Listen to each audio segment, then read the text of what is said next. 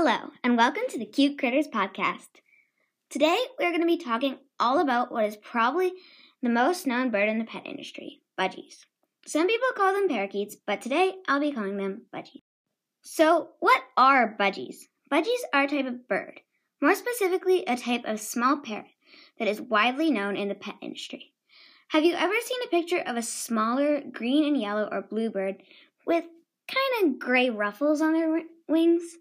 They're a little hard to describe, but most likely you've seen one or seen a picture of one somewhere. Okay, time for a question.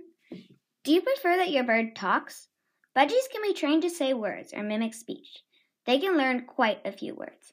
If you're near your budgie, be careful what you say around them, because you don't want them to pick up any bad words or words that could be annoying when your budgie says it over and over again. Let's talk about budgie care. Budgies need to be kept in a large flight cage. The minimum size cage for a single budgie is 12 by 18 by 18 inches, but unless you are willing to let your budgie out to play and stretch its wings for multiple hours a day, bigger is always better. That is what's always said with pet habitats, but it's important to know that your pet should not be kept in a very cramped cage and never be let out. What should you put in a budgie cage? Perches to start. Don't use the wooden dowel perches your cages come with. Use textured perches you can buy at a pet store. You might be wondering, won't that be hard on their feet? The answer is no. Birds in the wild perch on textured branches of trees, so having textured perches in your bird cage stimulates a natural environment and is actually better for their feet. You should also add a few ledges. Another important thing to add is toys. Rope toys, ladders, and swings are good options. This will add enrichment to your budgie's life. You can also sometimes let them forage for food or use a box filled with shredded paper for them to find food. You'll also want to add a food and water bowl. Some people like to use special feeders with compartments or drawers where your budgie has to work for their food. Speaking of food, what do budgies eat? Budgies are omnivores that eat a mostly seed diet. Do your research when selecting a seed mix and make sure it has the proper nutrients. Some people choose to also feed pellets, although you shouldn't just feed pellets.